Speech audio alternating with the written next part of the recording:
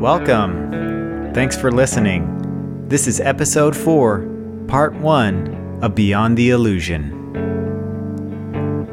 In this episode, we're going to be talking about dreams. I love this topic because dreams are a portal to the unknown that we all have access to. Because we all have dreams, whether we remember them or not. And I believe that we should all be aware of what is happening in our dreams.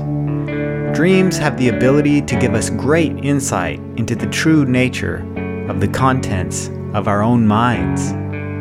If the knowledge of these contents could be even slightly enhanced through the conscious awareness of our dreams, then life as we know it would be significantly different.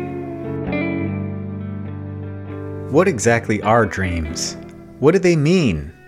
The answers to these questions are many and complex. But essentially, dreams are something different to everyone. There are many scientific theories as to what dreams are, and I'll go over some of those theories later on in this episode. But if you've ever taken the time to record your dreams through journaling or voice recordings, and then examine them later, they often give surprising insight into what is happening in your life, and usually in a way that is helpful to you. This process does require some effort and commitment, but it's definitely worth it. And there's always the chance that you could experience a profound breakthrough or answer to a challenge that you're facing through a dream.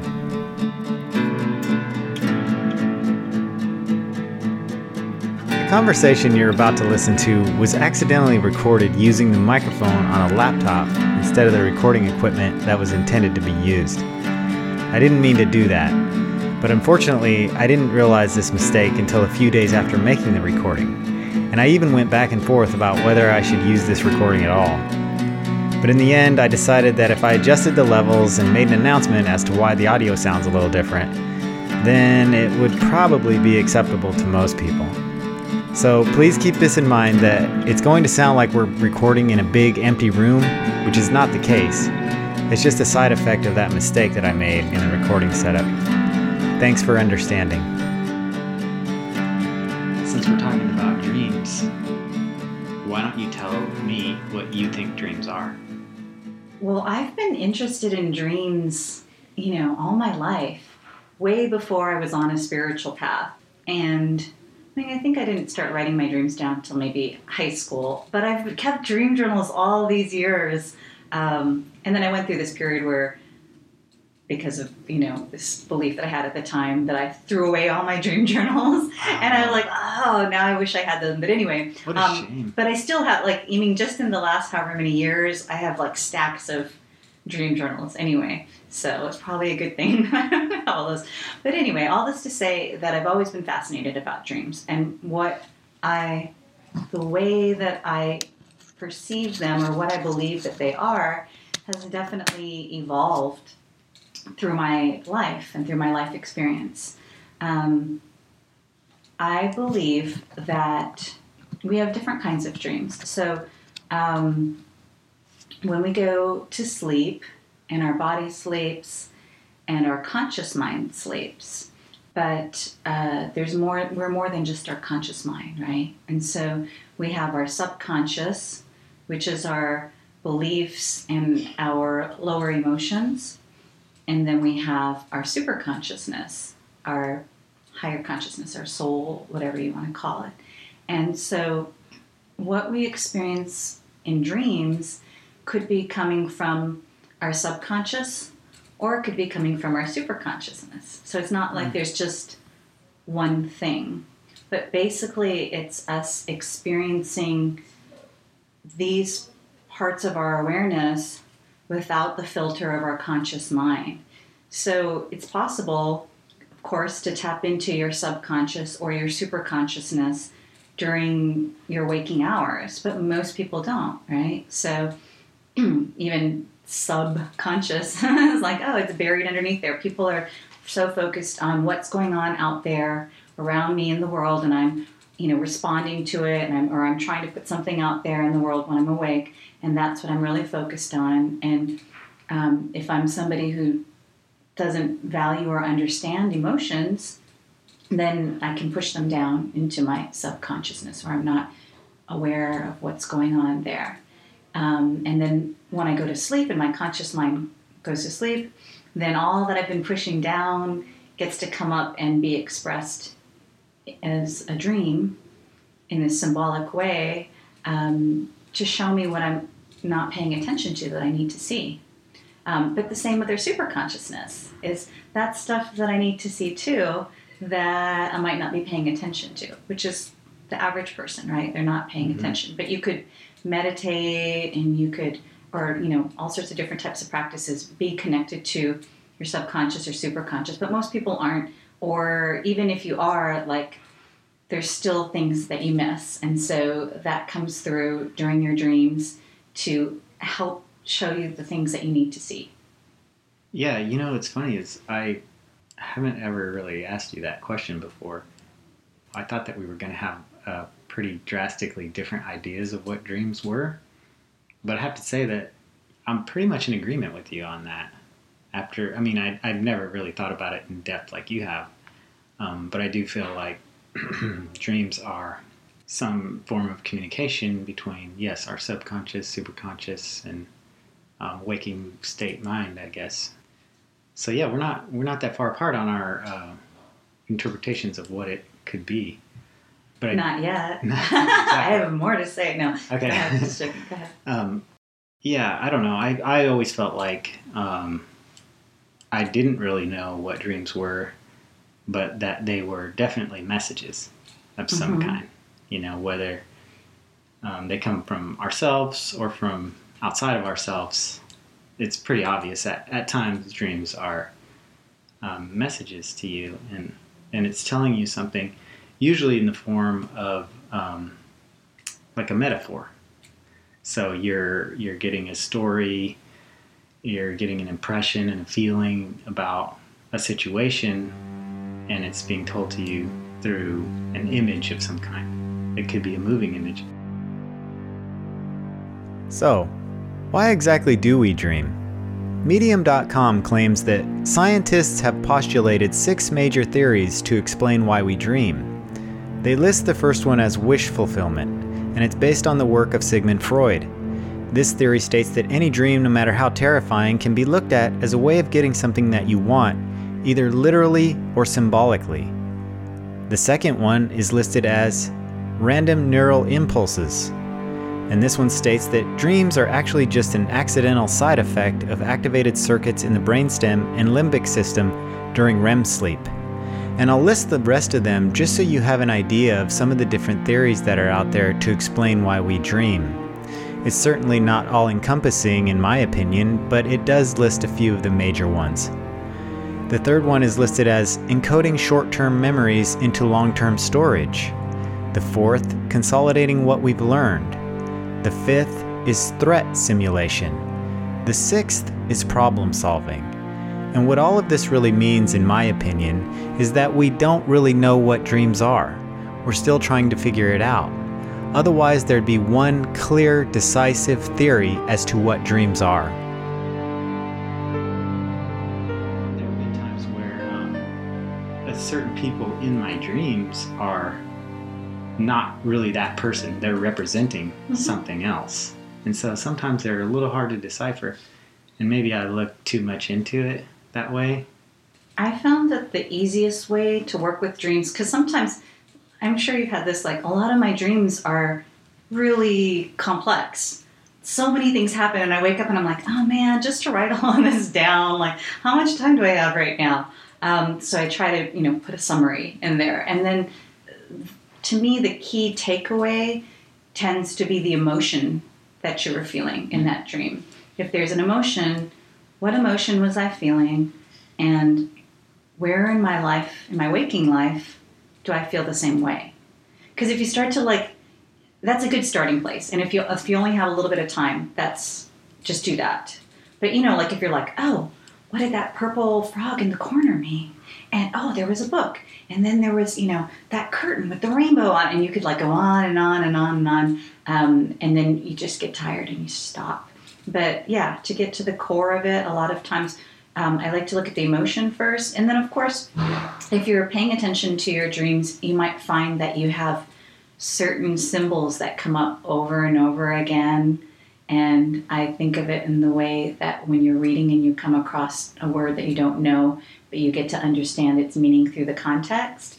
And that's how my key dream symbols, have been figured out, is in context over a number of different dreams. But I'm finally like, oh man, that's what the purple frog means, because it showed up in several different dreams in different ways, and I finally got the message. Oh, wow. So I usually look for, notice the emotions, and then key symbols.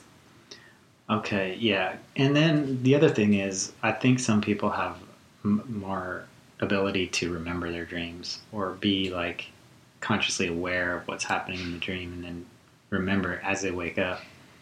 Because I don't really feel like I've ever tried to develop that part of myself. So recently I've been writing down my dreams, and this has only been going on for a few months. But as time goes on, I feel like I'm getting a little bit better at it, and I'm starting to be able to bring stuff back with me when I wake up. Whereas when I was younger, I would even tell people, like, I never dream. I never have dreams, which is not true. I'm sure I was dreaming all along. I just wasn't remembering them. It wasn't important to me at all. And then only time a dream would ever stand out to me is if it was like really impactful, like a scary dream or something like that would always stand out. But outside of that, I didn't seem to try to recall them. People tell me that all the time. Oh, I don't dream. I'm like, yes, you do. But it's just like what you said. It's if you don't value it and think it's important, then you're not going to remember it. Just like you're doing, if somebody decides that they want to start remembering their dream and they put that notebook and the pen next to the bed and they tell themselves, the first thing I'm going to do is write down anything I can remember.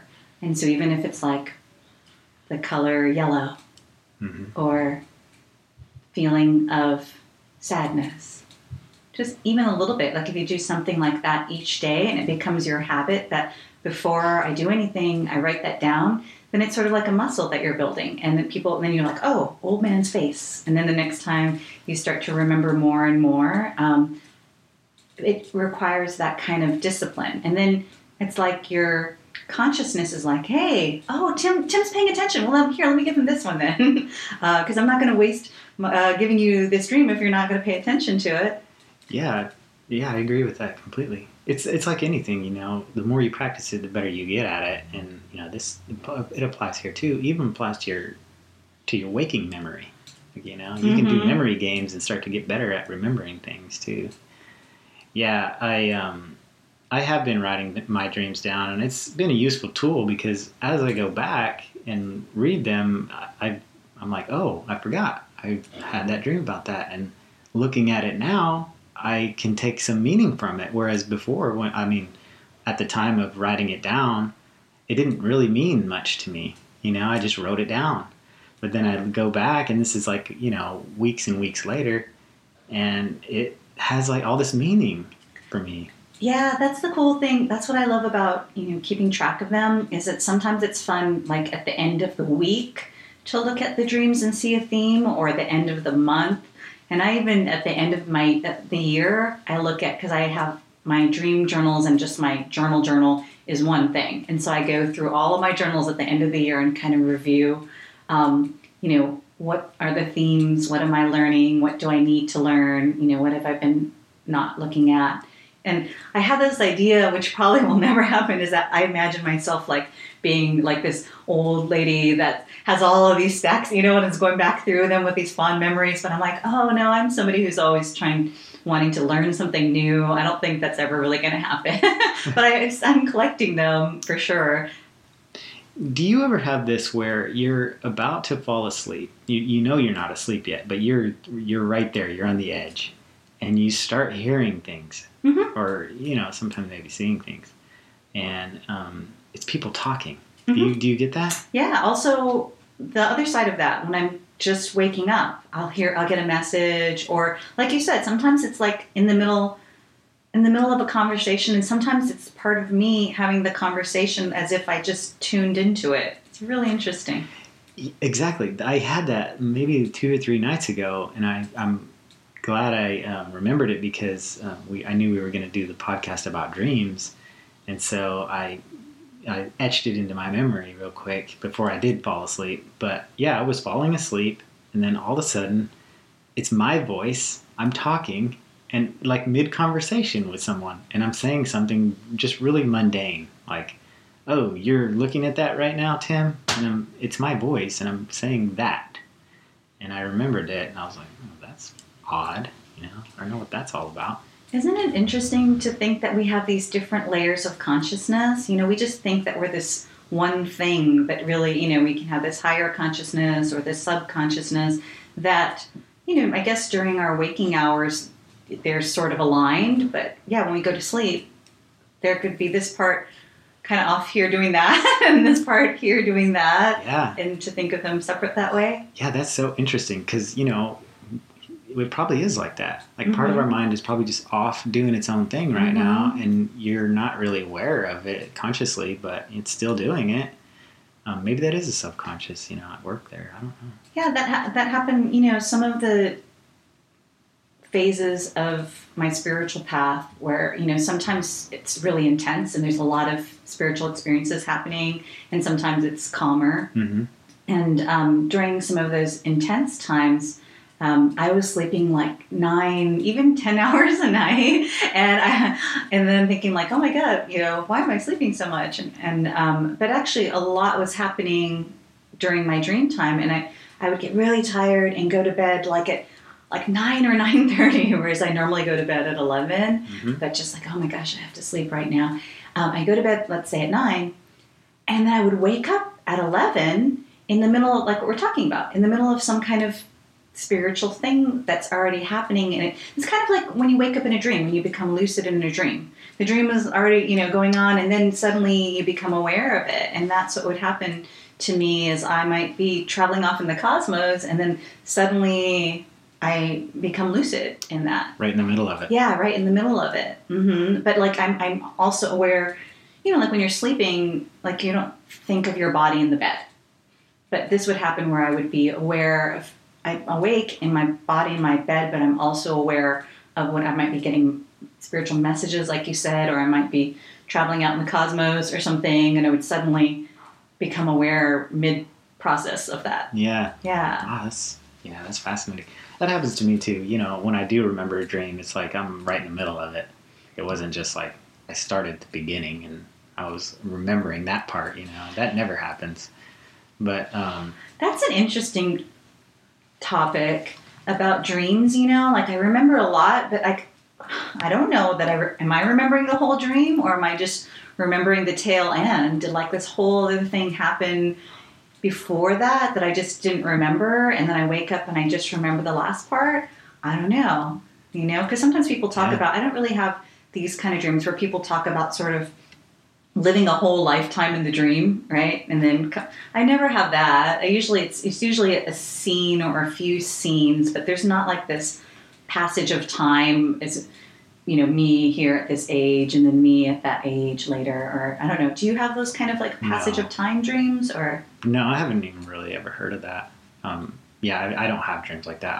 I've had dreams where it's like, like midway through something's happening, and then all of a sudden I'm somewhere else, and that's happening, and something else is happening. It's not really that cohesive, But really, people have that where they like go through a whole life cycle or something. Supposedly, wow. Yeah. I mean, why not, right? Like time isn't really the way that we're perceiving it one way here in our physical body, but who knows, Yeah, definitely, and also just the vast number of people alive, anything can happen to anybody, It's like everything that can happen will, because there are just so many people alive, I know. I think it's funny when people, just because they haven't had that experience themselves, think it's not possible.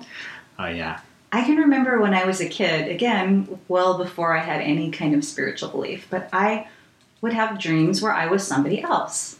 And I can specifically remember one time going to school and telling my friends about some dream, and they were like, you weren't yourself in your dream? That's weird. I'm always myself. And everybody else, you know how it is when you're a kid and you want to be like everybody. But everybody else agreed, no, I'm always myself in my dream. That's weird that you weren't yourself. And I stopped telling people about my dreams because I was like, what's wrong with me? But, do you have dreams where you're not you? Yeah. Or do you, okay. Oh, yeah, totally. Yeah. And then dreams where everybody's a stranger. Mm-hmm. I might be me. I don't know what I look like in the dream, but no one is familiar. But I'm like interacting with them as if they were. Yeah. It's weird. Like there's different phases for me that I've gone through. Like this year, my dreams have normally been pretty, like you said, like metaphors and very symbolic, and I can interpret them. But maybe last year, maybe for a whole year or so, I kept having those kind of dreams that you were just saying. There were always lots of people, and waking me doesn't know who any of these people are, but sleeping me knew some of them. But it seemed like all of my dreams were like big groups of people, and we were doing things together. And so sometimes I just think like, oh, maybe that's another me in another realm, and I'm tuning into that. And for some reason last year I kept tuning into that, because otherwise I'm like, why would I keep dreaming that when there was no story? Like normally my dreams have storylines, right? And so it's really easy to, not really easy, but it's fairly easy for me to understand, what that story is telling me and how it relates to my everyday life. But there was this period of time where it was seemingly random, Yeah, that's interesting. I don't have that happen very often, but for that to keep happening to you seems significant. I mean, for you, for some reason, I'm sure. Mm-hmm. Crystal says that too a lot. So she's having dreams with strangers and she doesn't know them. Till recently, most of the time that I would remember dreams would just be because they were scary dreams. And I had a lot of, I don't know if night terrors is the right word, but I call them nightmares. And I just had a lot of nightmares growing up. Like that was just, maybe it was like my body's way or my higher self's way of saying, please remember your dreams. It's pretty normal. Kids have a lot of nightmares. That's not unusual. Yeah, it lasted though, way through college into adulthood. And so I had dreams where I would just wake myself up screaming. Like just because it was so, that some of those times I didn't even know what the dream was about. I just remember being absolutely terrified and waking up. They say not to do that, to wake yourself up in the middle of a scary dream. Really? Yeah, because then... I never heard that. Oh, I mean, as far as, dream work.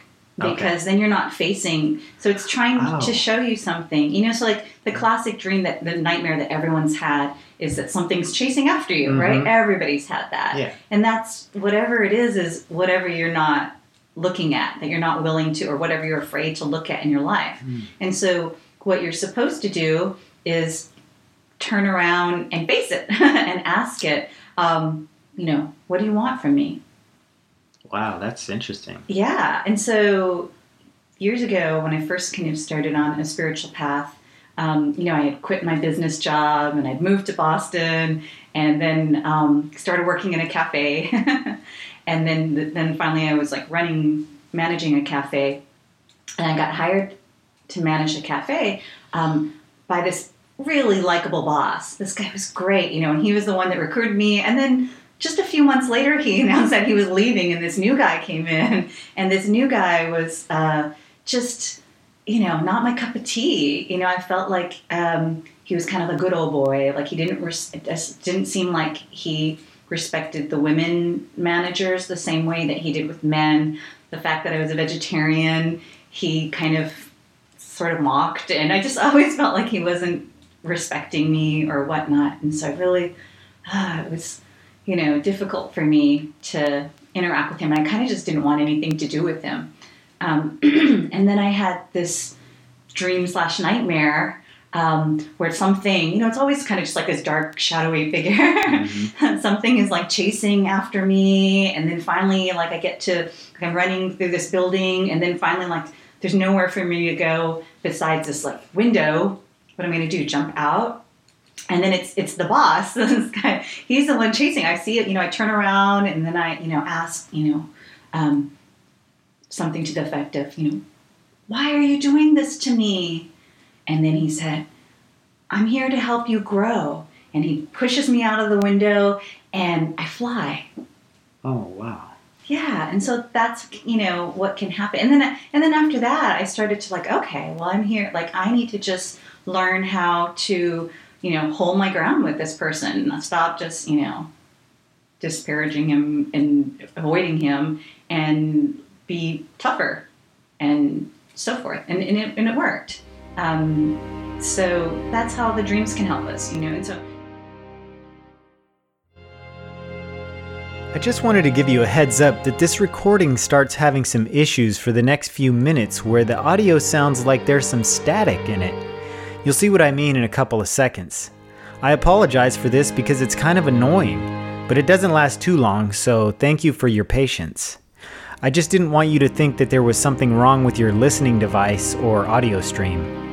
And in case you're interested, this same issue happened to a couple of our previous recordings that we did for 2 other episodes, and those recordings were completely ruined, which turned out to be over 4 hours of recorded material lost to this same static issue. Except in those cases, the static was so bad that we couldn't use the audio at all. We do plan on re-recording those episodes at some point, but after all these issues, I started to wonder if there were forces at work here trying to keep us from getting this material out. But eventually, I narrowed down the cause of the static to my old laptop, so now we only use a trusted computer for all recordings. Anyway, you generally, whoever the boogeyman is that's chasing you, it's something. So in this one, it was actual person, right, in my life. But oftentimes it's an aspect of yourself that you're not facing or looking at, your shadow self. Yeah, so, okay, it just came to me right now that this has happened to me probably 3 or 4 times where, and it goes along with what you're saying about there's part of you that you need to reveal or face, right? So I've had these dreams where 3 or 4 times, and they really stand out when I do have them, because it's a horrible feeling to wake up to this, but and it may be just because of what I'm always watching these true crime shows, these murder mysteries, and I'm listening to podcasts about that. So, but I have dreams where I have killed someone. I don't remember doing it, but I know that I've killed a person, and I'm trying to cover up the evidence. And it's just this horrible, I'm going to be caught, feeling. People are going to think I'm a psychopath, and I need to cover up all this evidence that I did this. And so I'm looking for ways to cover up everything. And I remember the last time I had it, I just came to the realization during the dream where, yeah, I'm never going to get all the evidence. I'm not going to be able to clean it up. It's just not going to happen. And I woke up and I'm like, yeah, it's a really bad feeling to, feel like a murderer, first of all, and then that you're trying to hide it. So there's probably a lot there that I should think about, but I really haven't ever until you started talking about that right now. And it probably has something to do with me being my authentic self. I'm trying to bury dead bodies here in my subconscious, I guess. Obviously, your authentic self is a murderer, right? That's the conclusion you both came to, right? Yeah. Well, let's hope not. Yeah, that's a weird dream to have, I think. I don't know that a lot of people are willing to admit when they have dreams like that. Yeah. No, I give you a lot of credit. And that's the thing, too, like you said, your authentic self. So, yeah, the first thing I would ask is, what are you covering up, or what do you feel you have to cover up because other people wouldn't accept it? Yeah, versus the, literal translation. Oh, well, you're a murderer. Right? Yeah, yeah, exactly. But it can be because it's a spectrum, right? There's no like all the parts of us, and so like I said before, like, oh, it's our shadow self. Like shadow work's a really valuable thing to do too, because all of the parts of ourselves, even the ones that we think are bad, have value when they're channeled in the right way. So like anger, I told you that anger dream, right? About the mouse. Oh, you did tell me that. Yeah. And you know what? I have I have it recorded. Yeah, okay, cool. So I'll insert it right here. Oh, cool. Yeah. Okay. Yeah. So I've been paying attention to my dreams all these years, and the one that stands out to me in terms of this is that I had this dream, and stop me if I already told you about this. I had this dream where it was in like a bedroom that was supposed to be mine, and I went to open one of the closed drawers, and inside of it was a mouse. Did I tell you about this one? Okay.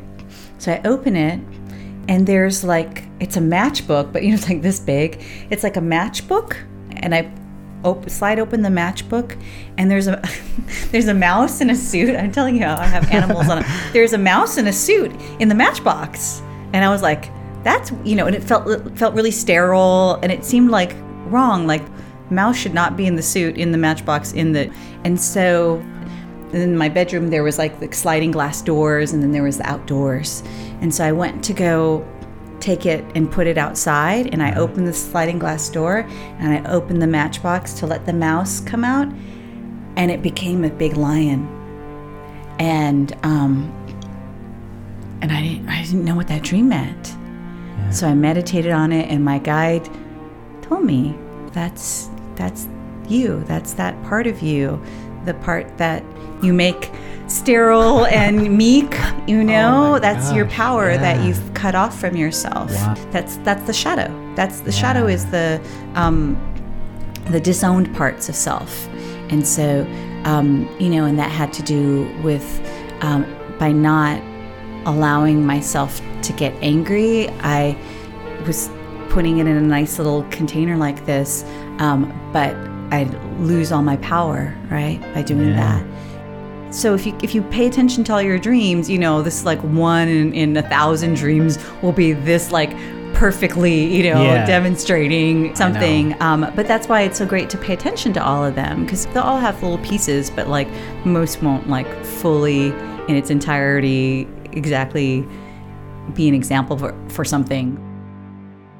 So, like a lot of times, we think that anger is this horrible emotion, and we feel ashamed if we get angry, right? And so a lot of people, like I was, like, will suppress their anger. And so, I'm not saying that you're a murderer necessarily, but it could be, like, this is just one interpretation, right? But, like, anger is a spectrum.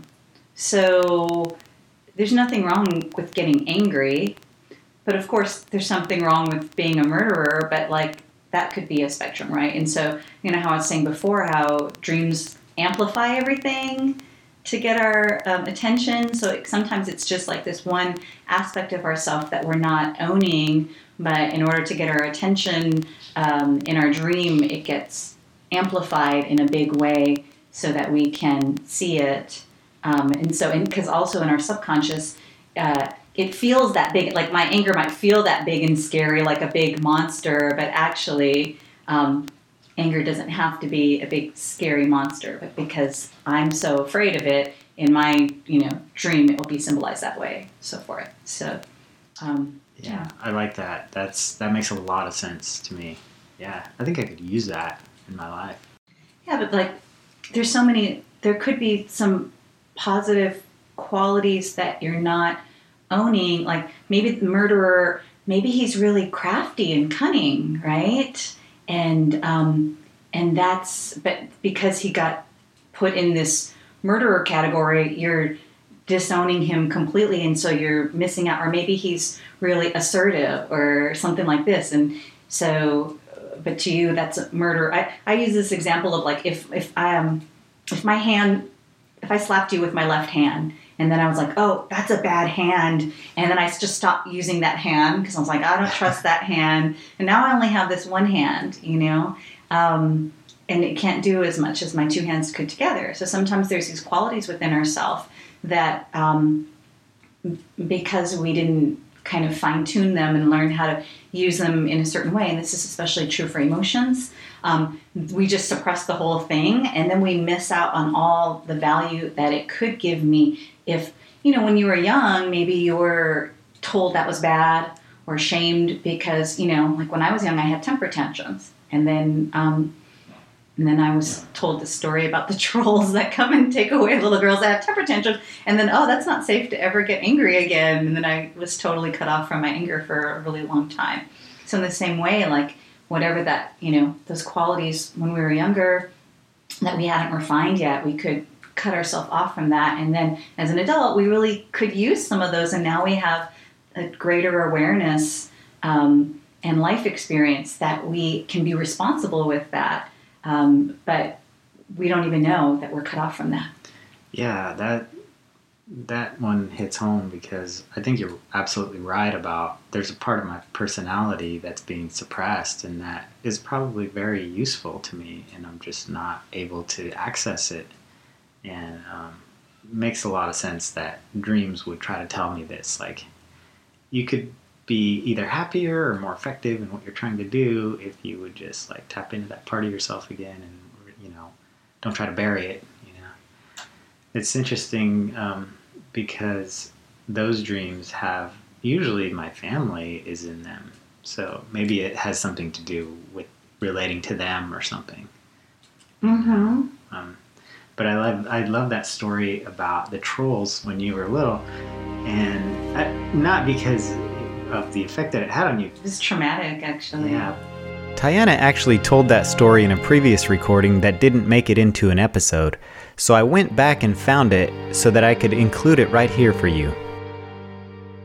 So the weird thing was, like, when I was little, like, I was the only one, I had temper tantrums, like, really bad when I was 5, and nobody could control me. I would get really angry, which, people had told me later was like, oh, it's like frustrated power or lack of power. As the baby, like I used to get mad because like I felt like I remember this one very specific one because this is when it stopped. But I think it was sort of traumatizing. It was like my mom had put me to sleep and said that she was going to be there when I woke up because I didn't want to take a nap or whatever. And then she laid with me and I said, oh, you're going to be there? And she said she would. And when I woke up, she was gone. And so this is like when I was like about 5 or 6 maybe. And said my aunt and uncle were there. So I was really upset. I was upset because I was lied to or betrayed, and and where's my mom? And she's not there. And I can remember, like I was really, really small growing up. I was like 2 grades smaller than people my grade. So really small, but I like picked the dining room chairs and I like threw them around, and I was like having this big tantrum, and nobody could calm me down. And my uncle sat me down and told me the story about, I can't remember now, but it was like Little Sally something, whatever. It was about this little girl who was very emotional, and so these trolls came in the middle of the night into her room through the windows and took her away because she, was too emotional. And then it was really scary. Like I was so scared. And I can remember that after he told me that story, I can remember being afraid at nights, looking to see if the trolls were going to come in through the windows. Oh, that's traumatizing. It was but I stopped. The temper tantrum stopped after that. But also that's when my emotional expression stopped, because I was very open, very emotional, very enthusiastic, like I am now, when I was young. And then after that, like I became very reserved and quiet and more shy and... What? Yeah. Wow. Yeah. You really suppressed a lot then, probably. Yeah, I did, without realizing, it wasn't like a conscious choice, like, oh, I'm going to be this way so that the trolls, maybe when I was 5 it was, but like after that it was just like, oh, it's better to, not to show whatever, or it's not safe to show your emotions or something. But that you were eventually able to see that, that was something that needed to be addressed. you know, and you were able to do it. And that's good. And it was surprising to me because I guess because my growing up situation was not like that at all. Like, if people had anger, they definitely showed it, you know, maybe too much. So it was just such a foreign concept when you said, like, nobody showed anger in our house. I was like, what? That is impossible.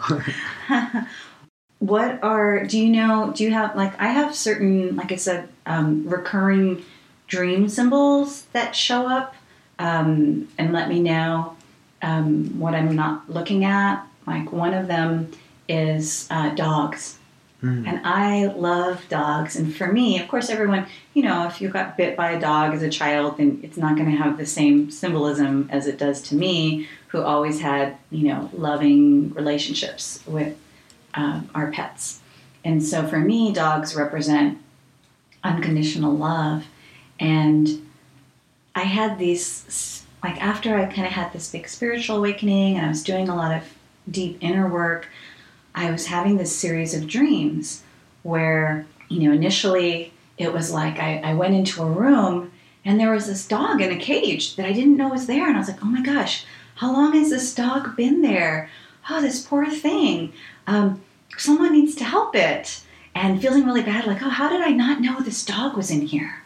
And then in another dream, the dog's in the cage and, wow, I really need to save this dog. But there was this ominous feeling of this, like, that whoever put the dog in the cage was going to come anytime, and it wasn't safe to try to let the dog out. And then, and sometimes there'd be more than one dog. And then there was a dream where, I realized that actually the cage is not locked. I can let the dog out, but then I'm thinking, what am I going to, do I have a place to put this dog? What am I going to do with this dog? So there's a series of dreams, and it took me a while, which now it seems really obvious to me, but it took me a while to recognize that that was an aspect of myself that I had locked away. And it was another aspect of myself, you know, more like the ego, that was that ominous force that I was afraid was going to find out that I was unlocking this piece of myself, right? And, you know, that part of me had, this is unconditional love. Part of me had locked that away to keep it safe. But then now also another part of me was afraid, like, oh, if I bring this back, you know, fully in, like, how is that going to look? Am I going to be able to, you know, take care of it? And so even now, and that was some years ago, but even last night, I was like, okay, I'm going to see what dream I'm going to have the night before our podcast on dreams. And last night I had a dream. Well, actually, I should back up because I've had some health issues recently, and that were at first inexplicable and kind of, because I live really healthily, and so yeah, that was kind of, there was this, like, sort of helpless feeling that had come across, like, not being able to figure out what it was at first. But anyway, and so last week, and then I kind of, I approached it from a, you know, health, medical, biological perspective, but also looking at it from a mental, emotional, spiritual perspective, because I think everything is connected. And so I had done some work on it emotionally, spiritually, which was kind of like this inner child stuff. And then I think it was that night or the next night, I had this dream where I was on the street and there were these two dogs. And one dog was this fun, cool, joyful, big, fluffy black dog. And I was like, oh yeah, I'm taking this dog home. This is a great dog. And then it had another dog next to it. It was a small, little, white, sickly, frail, white dog with black spots on it. And I was like, oh my God, I don't know what to do with that. And I left it there. And then I went home and then I went home and I had this, like, utility room, and it was all cluttered. There's all stuff all over. And I was like, oh, I need to organize this. And I organized it. And then I was like, okay, now I think I need to gather the tools to go back and grab that dog. So I grabbed this, like, basket and a blanket and stuff. And I was like, I'm going to go back on the street and try to find that dog. And then that was that dream. And then last night's dream was that I'm on the street and I find 4 little black puppies that are really young, just a couple weeks or something. They're different sizes, like one's a runt and one's very... Anyway, I was like, oh, I'm taking all these dogs home. And I gathered them up and I took them home, and I wasn't worried at all about like, oh, how am I going to take care of 4 puppies and what am I going to do with it? And so I feel like that's a healing message. Like, okay, those are aspects of myself. And now I feel like I'm capable of taking care of them. And then the dream before was like, oh yeah, the one really fun, cool dog I'm going to take. The other one, oh man, I don't know if I have the tools and resources. And then I kind of went and found those and then went back for it. And so dogs for me are like really meaningful when they show up. I'll tell you about the dreams that stood out to me. And it just came to me right now as we were talking. You had all these dreams with dogs, and I started thinking, I wonder if I have any recurring dreams, and I don't know how I could forget this, but there was a period of probably like 4 or 5 years where the only dreams I remembered, for the most part, were it was a recurring dream, and it was so weird. I don't know. And I knew after a while, I knew that there was like some message was trying to be relayed to me through this dream that just kept coming up. And it would be the same, not exact dream, but the same people, the same place, and the same feelings I would have in those dreams. And it just would not stop. And I guess I just was like so stuck mentally in that place that it was not going to let go. And it was just like, you're going to face this no matter what. And it just for years went on, which tells you probably how stubborn I can be. Absolutely. But yeah, and then finally, and I'll tell you what they were. So when I was a teenager, I had a girlfriend that lived in another town. And, you know, because my town, we had to take the bus to her town to go to school. So the school was in her town.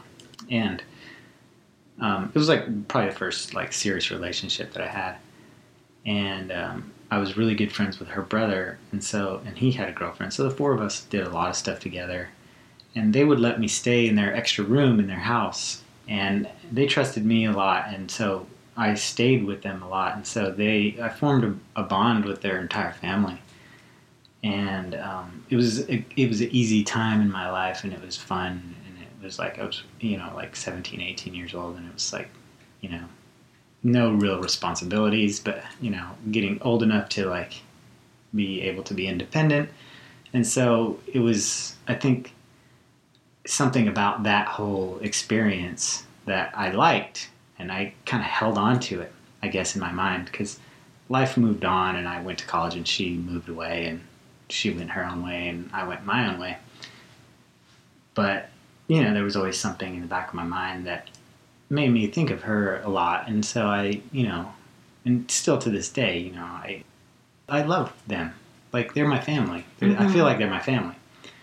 And so I would have a dream where, and this was like many, many years after we hadn't talked at all, that these dreams started happening. And I'm like, why am I going back to them? Because the dream would be in their house and with her dad there. Her dad was always a big part of it.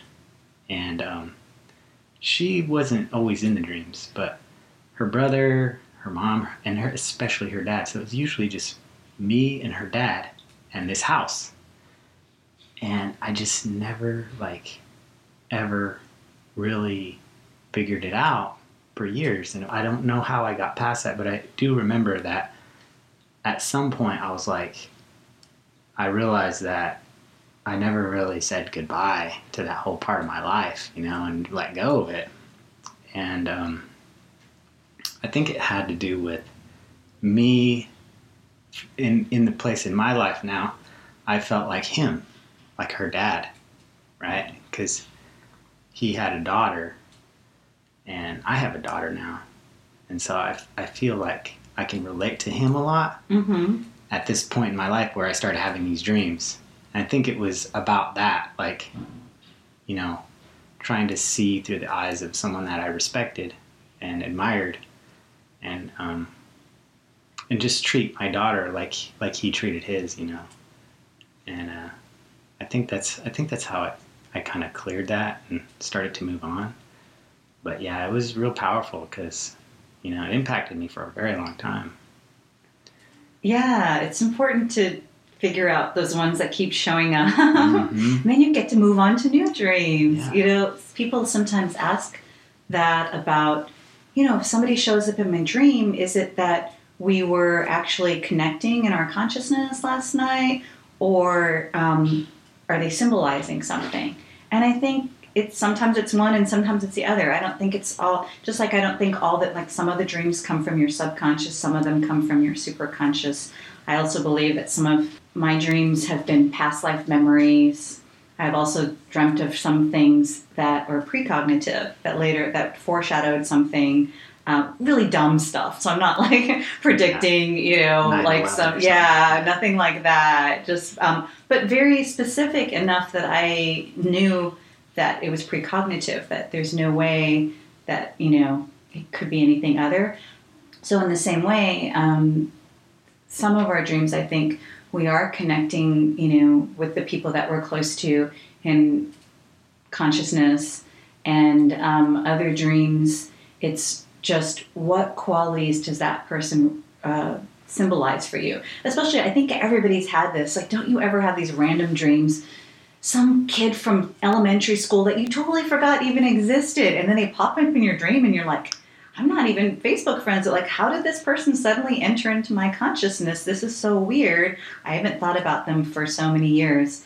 And what I think is most of the time like that, it's, especially from our childhood, then they hold a certain symbolism, right? There was, you know, the bully kid, or there was the really introverted, quiet kid, or the class clown, or whatever. And so if you can, you know, when people show up in your dreams, if you can first look at what qualities they represent to you, like come up with some adjectives of, like, if I had to describe this person, how would I describe it? And see if it's not an aspect of you, because there's the Gestalt dream method where you automatically assume that everyone in the dream is you, and it's just you interacting with different aspects of you, which I think is useful. I think that's a pretty useful way to look at it. If you believe, as I do, I believe that everything is actually part of the one. And so we are, like, if you go up the chain, we are all, you know, pieces of one, you know, consciousness and reflecting each other. So that's another way that you can work with dreams. Yeah.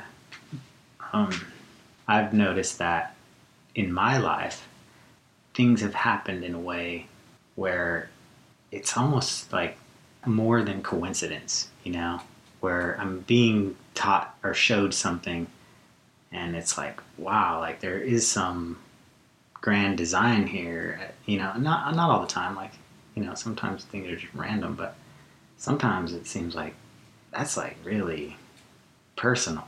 I mean, I think everything's interconnected, and the more that it's just that people don't pay attention. If you're not paying attention, if you don't look deeply within, if you don't connect to higher consciousness, then everything looks random.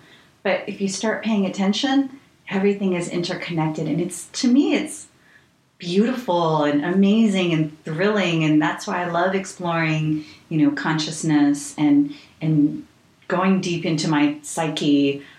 Because you start to see exactly how everything is connected. Even, you know, like, so I had mentioned that I'd had some health issues. And now, looking back in retrospect, I can see how certain dreams that I was having were trying to tell me about these health issues that I wasn't aware of. So, you know, the health issue was that I went on this trip to Jordan and Egypt, and then while I was on the trip, or even before that, I had started to feel pretty tired, but I thought it was just the stress of all the stuff right before the trip. And I thought, oh, once I get on the trip, then I'm going to relax and feel great. But I didn't. I felt like really low energy, and I'm a pretty energetic person.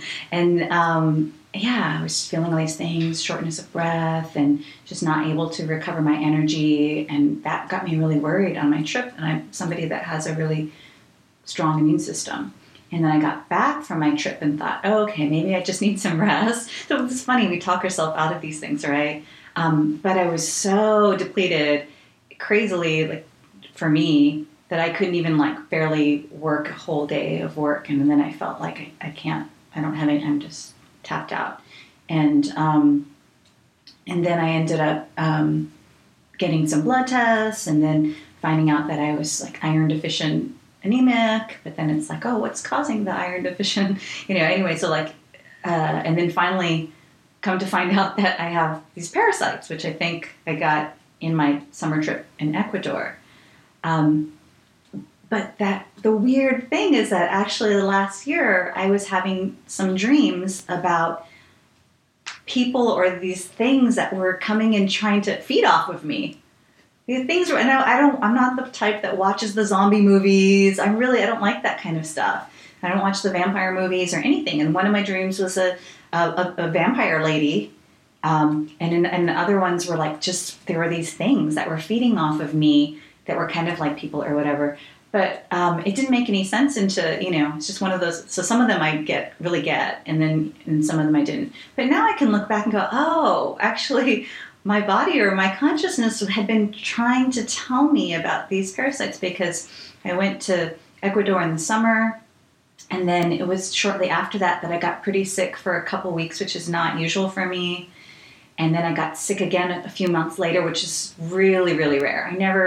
I rarely ever get sick, and I definitely don't get sick twice in a few months. And then I was just getting more and more drained, and things were happening. So, it's easy for us to kind of like write these things off, but that's where our dreams get to come in and kind of like, hey, pay attention. No, look at this. It's just sometimes we don't get the message until like now in retrospect, I get the message, but. Yeah, which is kind of unfortunate because, if we were taking our dreams much more seriously, I think that we probably could head off things like that, a lot earlier or figure things out faster. But yeah, I was going to tell you that we did some recordings for another episode that we lost due to technical difficulties of some kind. That the recordings came out all garbled, but kind of like when I just said that right now. They're unusable, unfortunately, but I still listen to them. And it's strange because in the first couple of episodes that we recorded, you sound like you do now. Like you have real high energy and you sound, like yourself. And then as we get closer to your Egypt trip, you literally sound like you're starting to get weaker. And it's not that noticeable, but when I go from one to the other, to me, it is noticeable. I don't think a listener would notice, but when I was doing the editing, it was noticeable. And then when you came back, you still sounded like you sounded okay, but I could tell you got tired at the end. But yeah, the one right before you went, I could just tell like you were feeling pretty weak from your voice, at least.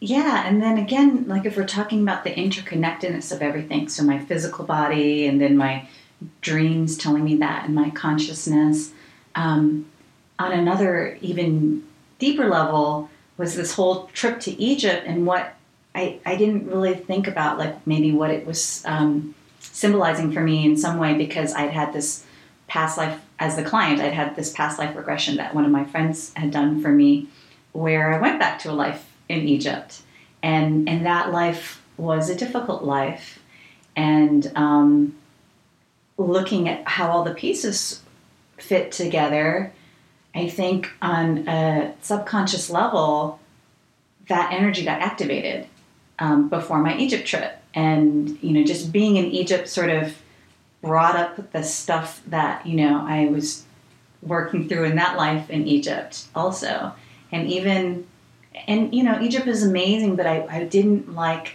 and if you look it up, you'll see this, but because the economy is so bad, and maybe it's just part of their culture, but you're just really harassed by people who are trying to sell you things. I mean, on a level I've never seen anywhere else, where these people come up to you and they're just like in your face, and then, even if you tell them no thank you, they won't leave. I mean, that's kind of parasitic too, right? This is feeling, and then no matter what you do, they're still like stuck to you. And exhausting. Yes, it totally draining, right? Like you're just like in awe of these amazing places in Egypt, and yet there's these people that are like in your way, like won't leave you alone, and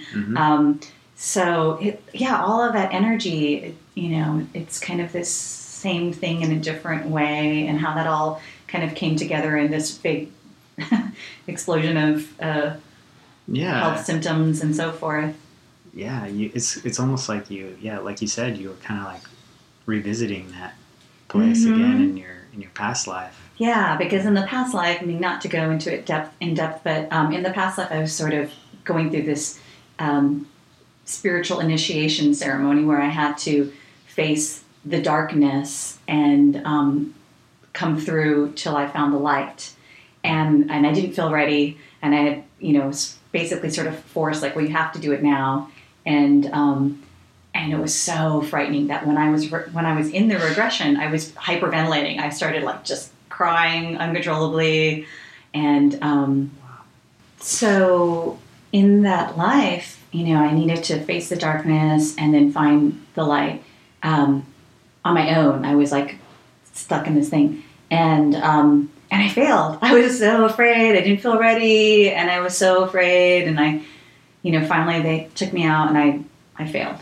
And in some way I was like, sort of a similar type of energy, because when you have your own health crisis, you do feel very alone, and there's no one.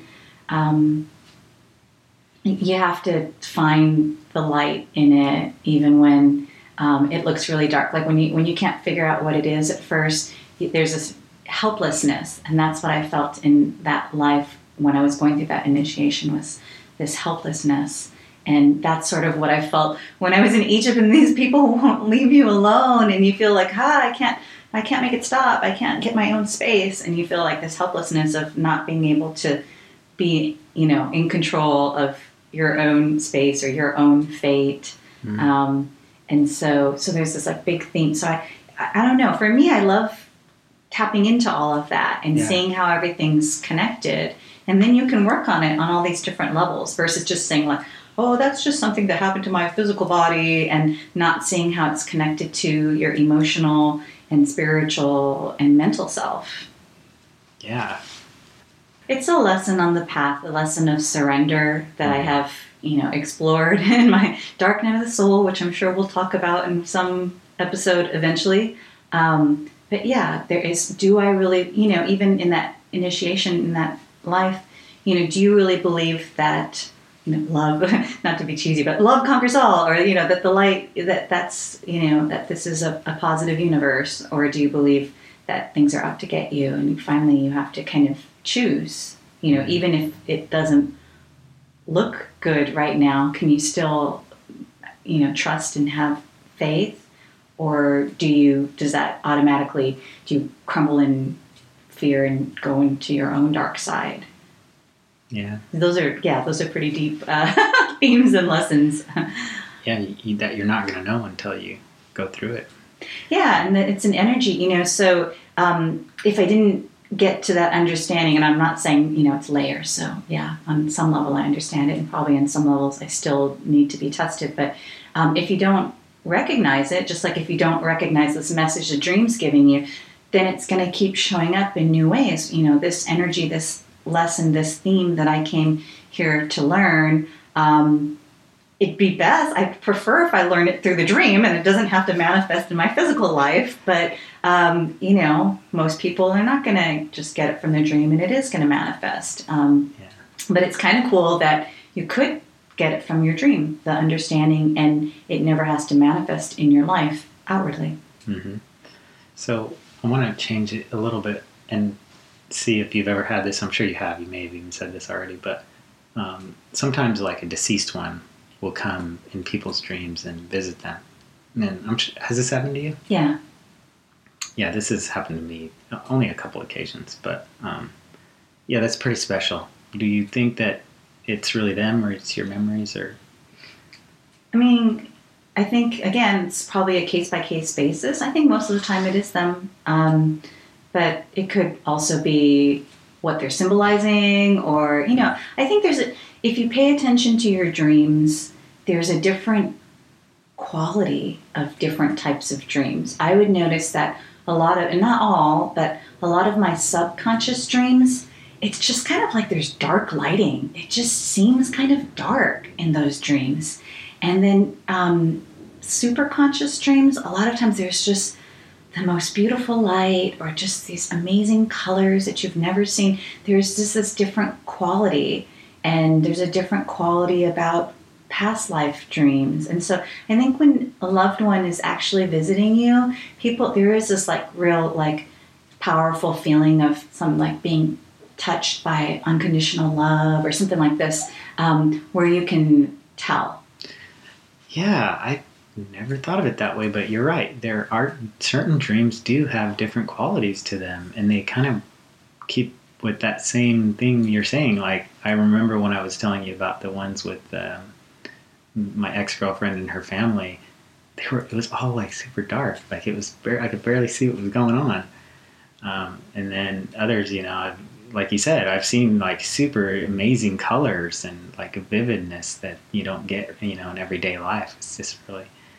And then, I have had dreams where loved ones or past people who have passed have visited me.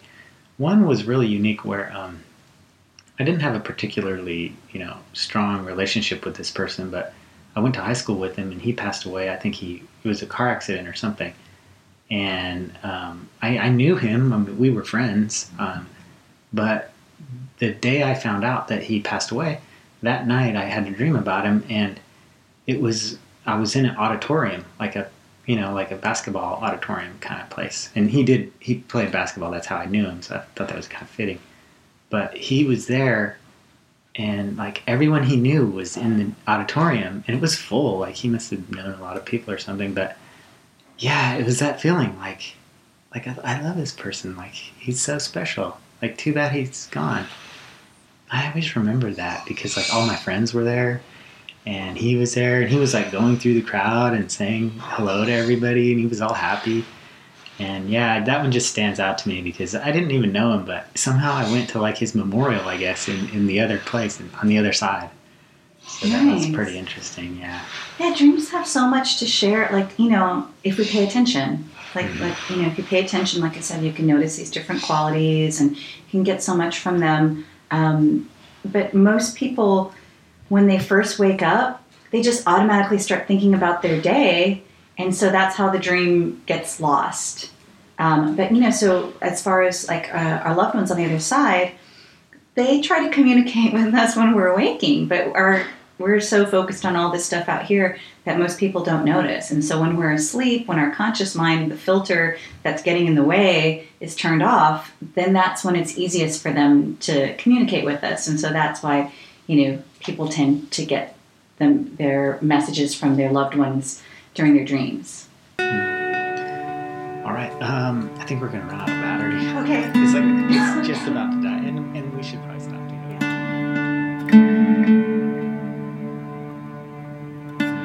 it. Thank you for listening to this episode of Beyond the Illusion. Before we end this episode, I just wanted to let you know that the next episode will be a continuation of the topic of dreams.